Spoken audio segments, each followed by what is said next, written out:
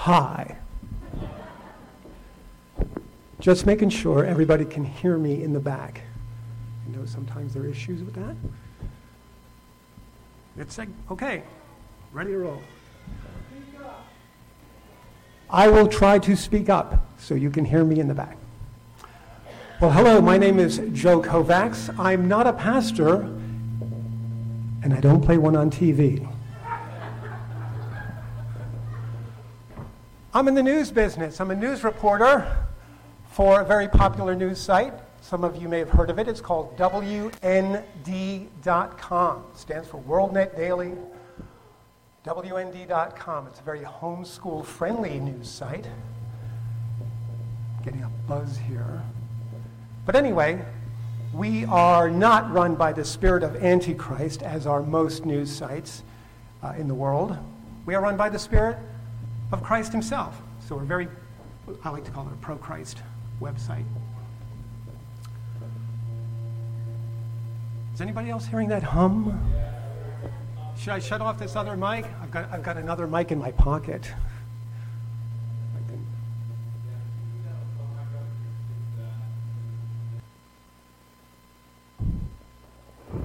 1, 2, 3, 4, 5. Can you still hear me? Okay, some of you.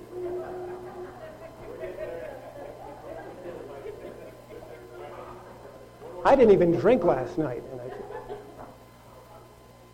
Okay. Here we go again. I've written 4 books also. You may have heard of them. The first one was Shocked by the Bible, which was a big hit. In fact, it was the Tulsa Church of God, which was the first group in America that invited me out years ago to speak on that topic at the Renaissance Center in Tulsa. So thank you for your interest in that. I've written 3 others since then. Shocked by the Bible 2, so there is a sequel. The Divine Secret. And my latest book, which we've been giving away free all week, is Reaching God Speed, which God downloaded into my brain because I did not have that book in me on my own, so I give God all the glory for that one. But we're going to get into that today because it's a fascinating way to understand the Bible and everything in life. More importantly, like yourselves, I'm a seventh-day Sabbath keeper. I also observe all the holy days. I don't do Christmas or any of that pagan holiday nonsense. And I haven't had pork or shellfish since I was 16. So here I am just a couple years later, and I'm getting used to that finally. And I'm not a Messianic Jew. I don't know where people get that idea from, but I am not. But thanks for having me here. There is a website for the book of what I'm going to be talking about today. It's reachinggodspeed.com. What a coincidence. It's the title of the book, reachinggodspeed.com. Plenty of information on there, TV interviews with me, news article after news article about what's in the book. But don't go to your cell phones right now to check it out. I understand tomorrow at this time there's going to be another sermon, and you can feel free to check it out then.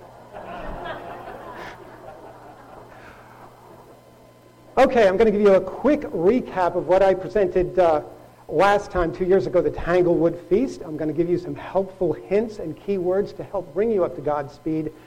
And I'm going to introduce you to a game. Yes, a game that you can play for yourselves. No cash prizes, though.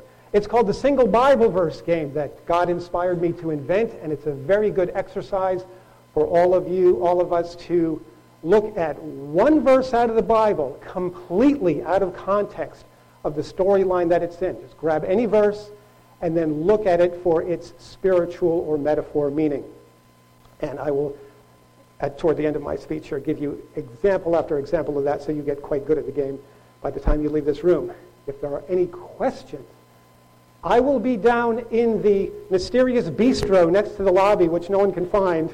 But down in the lobby, there's like a little bistro next to it after my presentation here. And you can ask me about anything you want. Reaching God's Speed, Shocked by the Bible, WND.com, whatever you like. Okay, what is God speed? I know it's a kind of obscure term.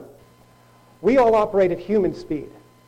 It's the power God has given us in our human bodies, seeing, smelling, tasting, hearing, and touching. But God's speed, the simplest way to put it is simply the spirit or metaphor level of the Bible, the parable level. It's important to remember that word. Jesus spoke only in parables. It says it twice in the Bible. Matthew 13:34. Jesus spoke only in parables, and without a parable he did not speak. So that means everything is a parable. The whole Bible is a parable. And when I say that, I'm not saying the events didn't happen. We all know they happened. In actuality, all those events in the Bible happened. What I'm saying is, because Jesus only spoke in parables, there is an additional message, a higher message, a metaphor message, a spirit message. I call that Godspeed. You already know how it works. It's very simple. This is not rocket science. When Jesus told his friend Peter, "Feed my sheep," nobody thinks that Jesus is telling Peter, "Dude, I've got some sheep, some woolly animals behind my house, and I need you to go feed them." You already know that he's talking about feeding people, believers, because we're metaphorically all sheep. We're beasts. We're in the image of God, but we're in the body of a beast. And Jesus calls us beasts all the time. Besides sheep, we're also dogs and snakes and serpents and worms and all these things. He uses those words because everything is a metaphor in the Bible in addition to its actual happening, the actual event. Another example, Lazarus was asleep and needed to be awakened. You already know that he wasn't literally, naturally asleep. He was dead. Why? Because sleep in the Bible implies death. He needed to be awakened, woken up. Not woke, by the way. That just came to me. Sorry, Adrian. Yeah, he needed to be awakened. When you see words in the Bible like awaken, arise, think resurrection. Lazarus was asleep, dead. He needed to be awakened, rise. This is what Godspeed is. It's the metaphor or parable level, and this is how God communicates with us. So I'm just trying to get you up to speed. I know you guys have been reading the Bible for years. You know the Bible backwards and forwards on a physical level. But there is another level, the more important level, the spirit level. Remember, the spirit gives life. The flesh profits nothing. Everything in the flesh is irrelevant. We're getting rid of the flesh, as you know. So, I'm going to give you some key Bible verses here that help us in reaching God's speed. The first one is Ephesians 1:23. Christ who fills all in all. Well, what does that mean? Another Bible translation has it, Christ who fills all things everywhere with himself. Christ is in everything. Every single thing you can think of, Christ's presence is there. Here's another key verse, Isaiah 46:10. God is declaring the end from the beginning. What does this mean? He's telling us the conclusion of the story right from the start.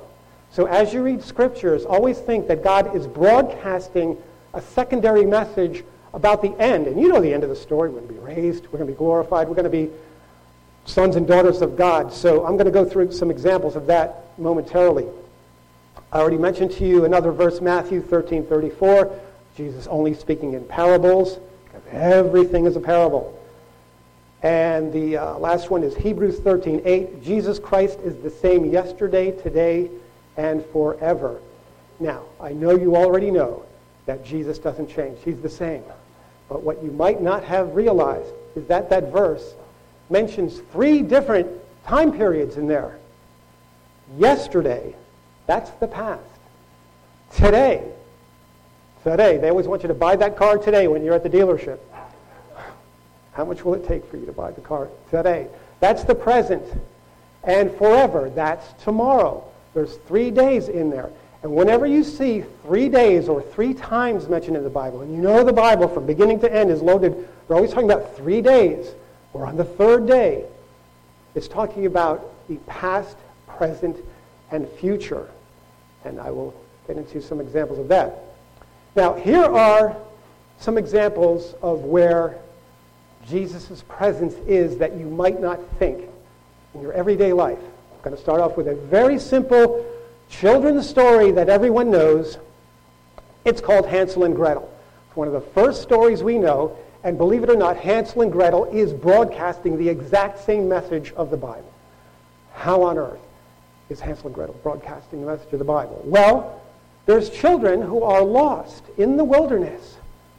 Who are these children lost in the wilderness, really, at the spirit level? We are all the children who are lost in the wilderness. Without God, we're lost.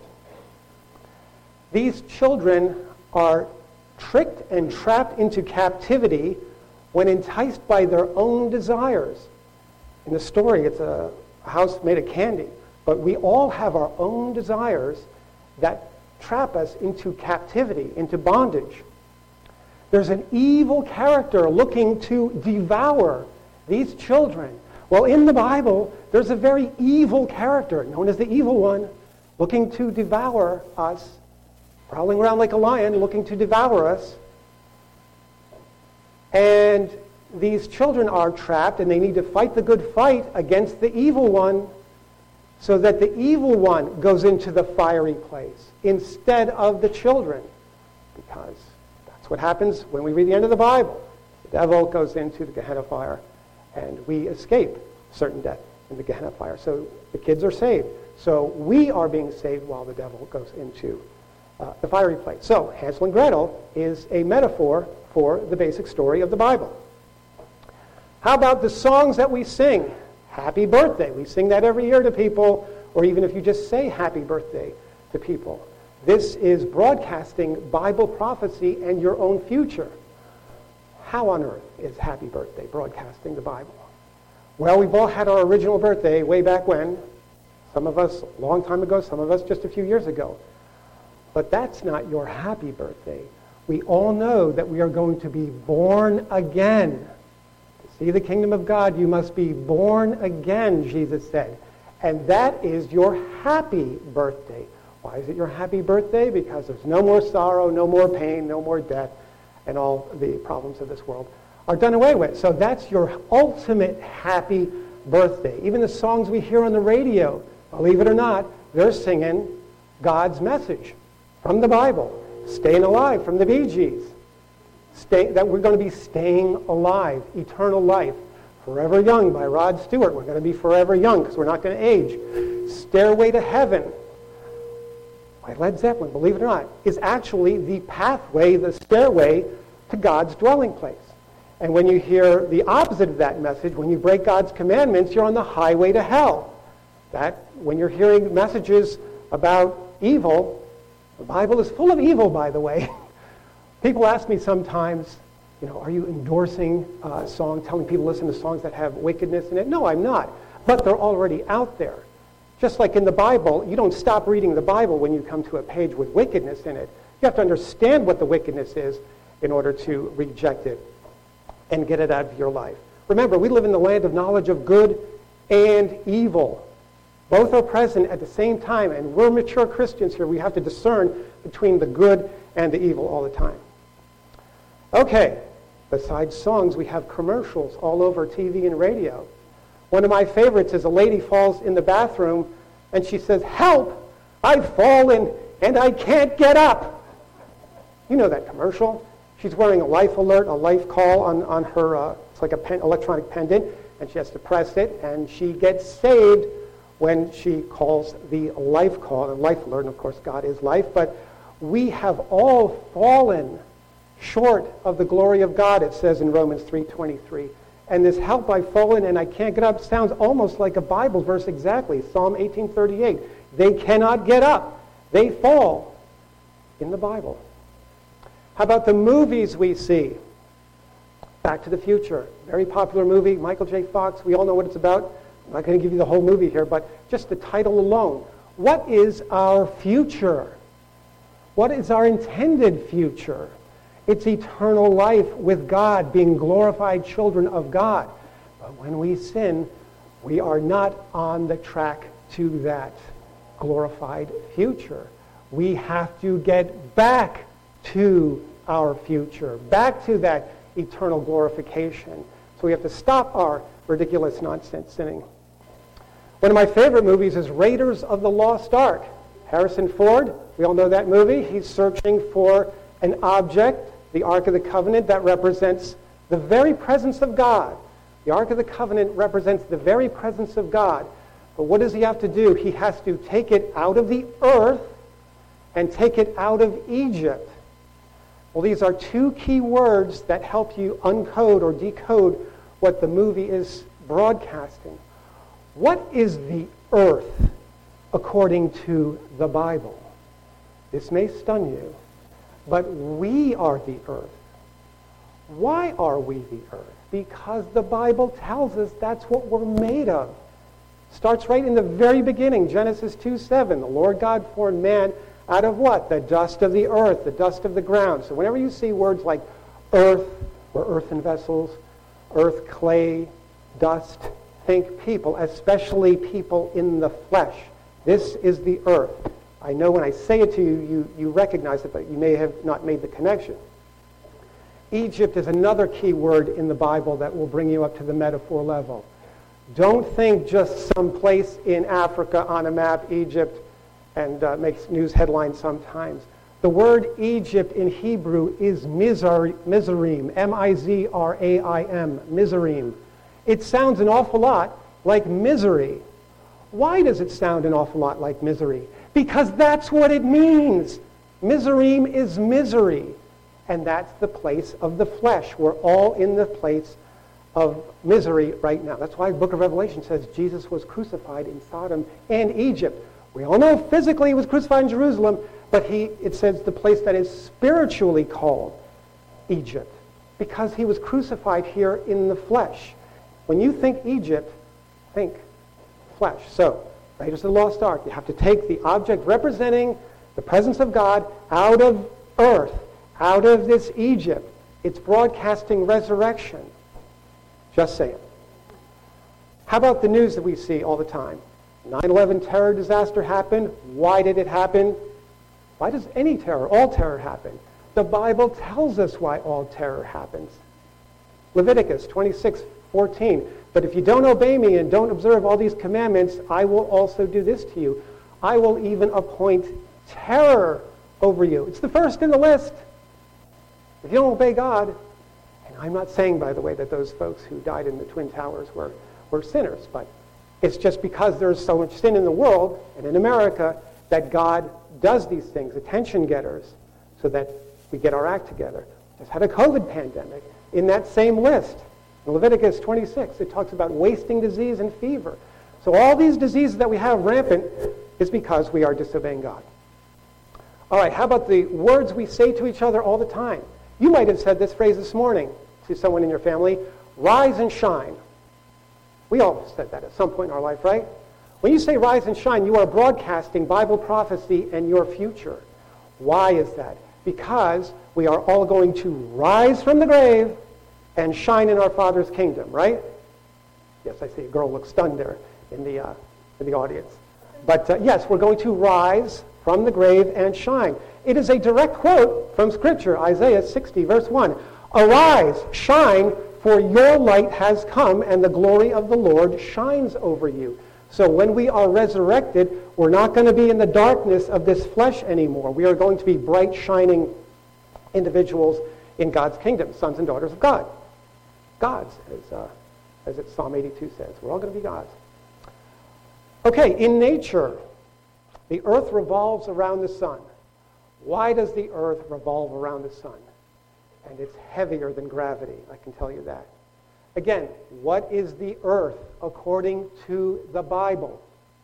We are the earth. We're made up of the dust of the earth, the dust of the ground. What does the sun represent in the Bible? The S-U-N.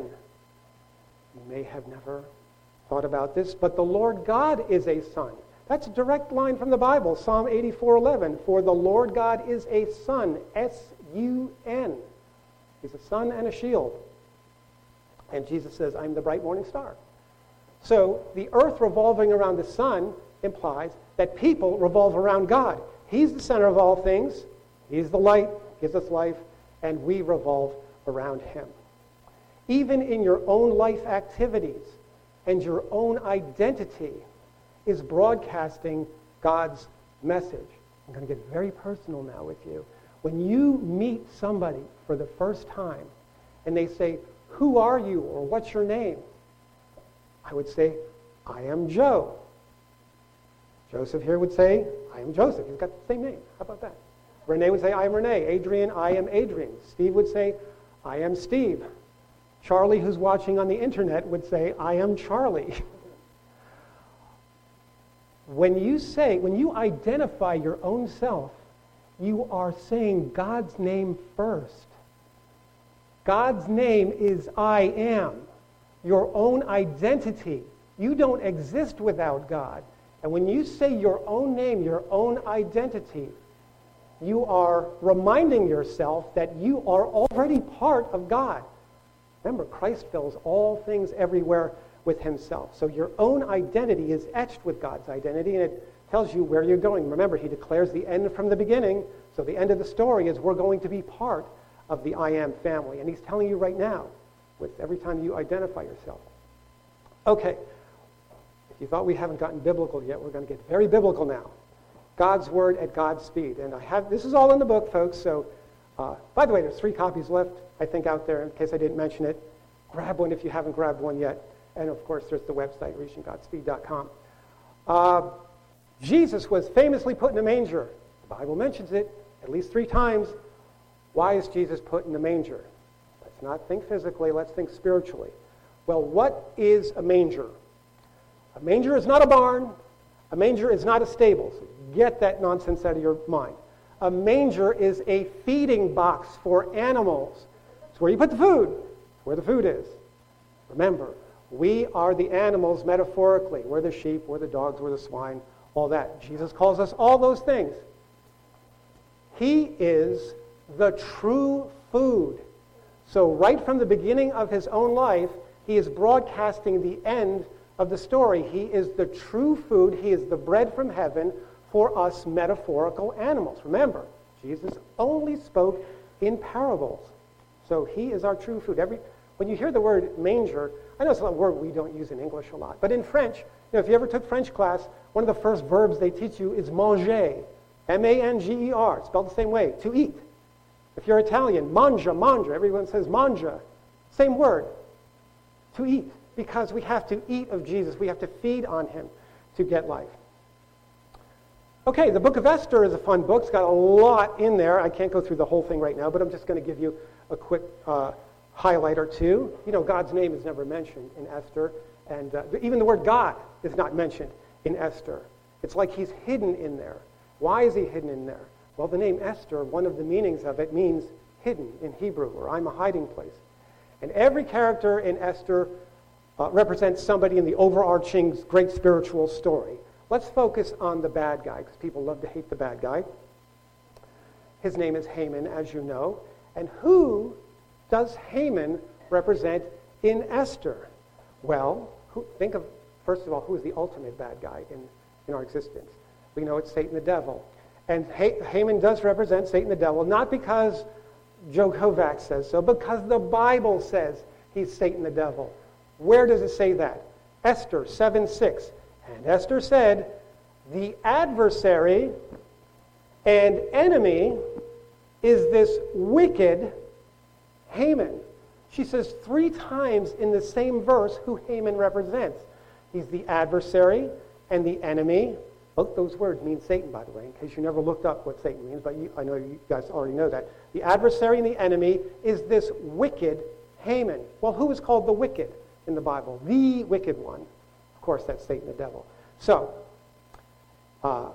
we have the plot of Esther, which is about an obedient bride for the king being needed to be found because the original bride of the king did not obey the king. Well, what does that sound like?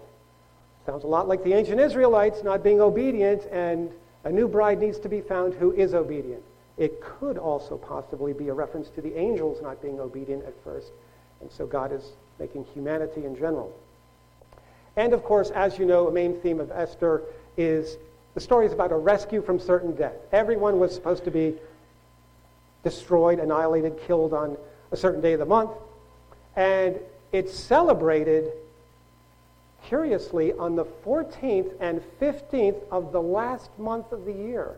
The 14th and the 15th is the celebration of Purim in the last month of the year. Now, what other famous Bible holy days do you know of that are celebrated on the 14th and 15th of the month. Of course, it's Passover and unleavened bread, which is in the first month, and it just happens to be celebrating what? A rescue from certain death. God is very consistent in his messages. Okay, let's move on. More Bible. Just going to squeeze in as much as I can here. The woman caught in adultery, John chapter 8. We all know this story. Woman gets snagged in adultery, and Jesus writes something mysterious with his finger in the dust of the ground. Well, we should all know by now who the woman represents caught in adultery, because we're all the woman. God is the man in the story. We're the bride. You see woman in the Bible, think the believers, people in general. So we've all been forgiven of our sins, right, if we come to God, because he has the power to forgive us. Now, here's the fun part. What was Jesus writing in the dust of the earth with his very own finger? The Bible doesn't tell you right there, but we're thinking people, and we're kind of connect the dots from the Bible. Remember, what is the dust of the earth according to Scripture? We are, of course. We're the dust of the earth. That's so right in Genesis. It's what we're made of. So Jesus is going to be writing in us something. Now, where else in the Bible does God use his own finger to write something extremely famous? There's 10 of them. 10 commandments. Right. So, God is going to write his own laws in our hearts and minds, and people in the flesh in the future. And guess what? The Bible actually says that. Jeremiah 31:33. So we're not making this up. We're just connecting dots from the Bible here. This is going to happen in the future. Quote, I will put my law in their inward parts. That's 10 commandments, his laws, right? I will put my law in their inward parts and write it in their hearts. So Jesus, when he's writing in the dust of the earth, he's writing the laws of God, because he's declaring the end from the beginning. And what happens at the end of the story once people have God's laws in their hearts and minds? They're not going to be accusing anybody anymore, because they're all going to be part of the God team, if you want to think of it that way.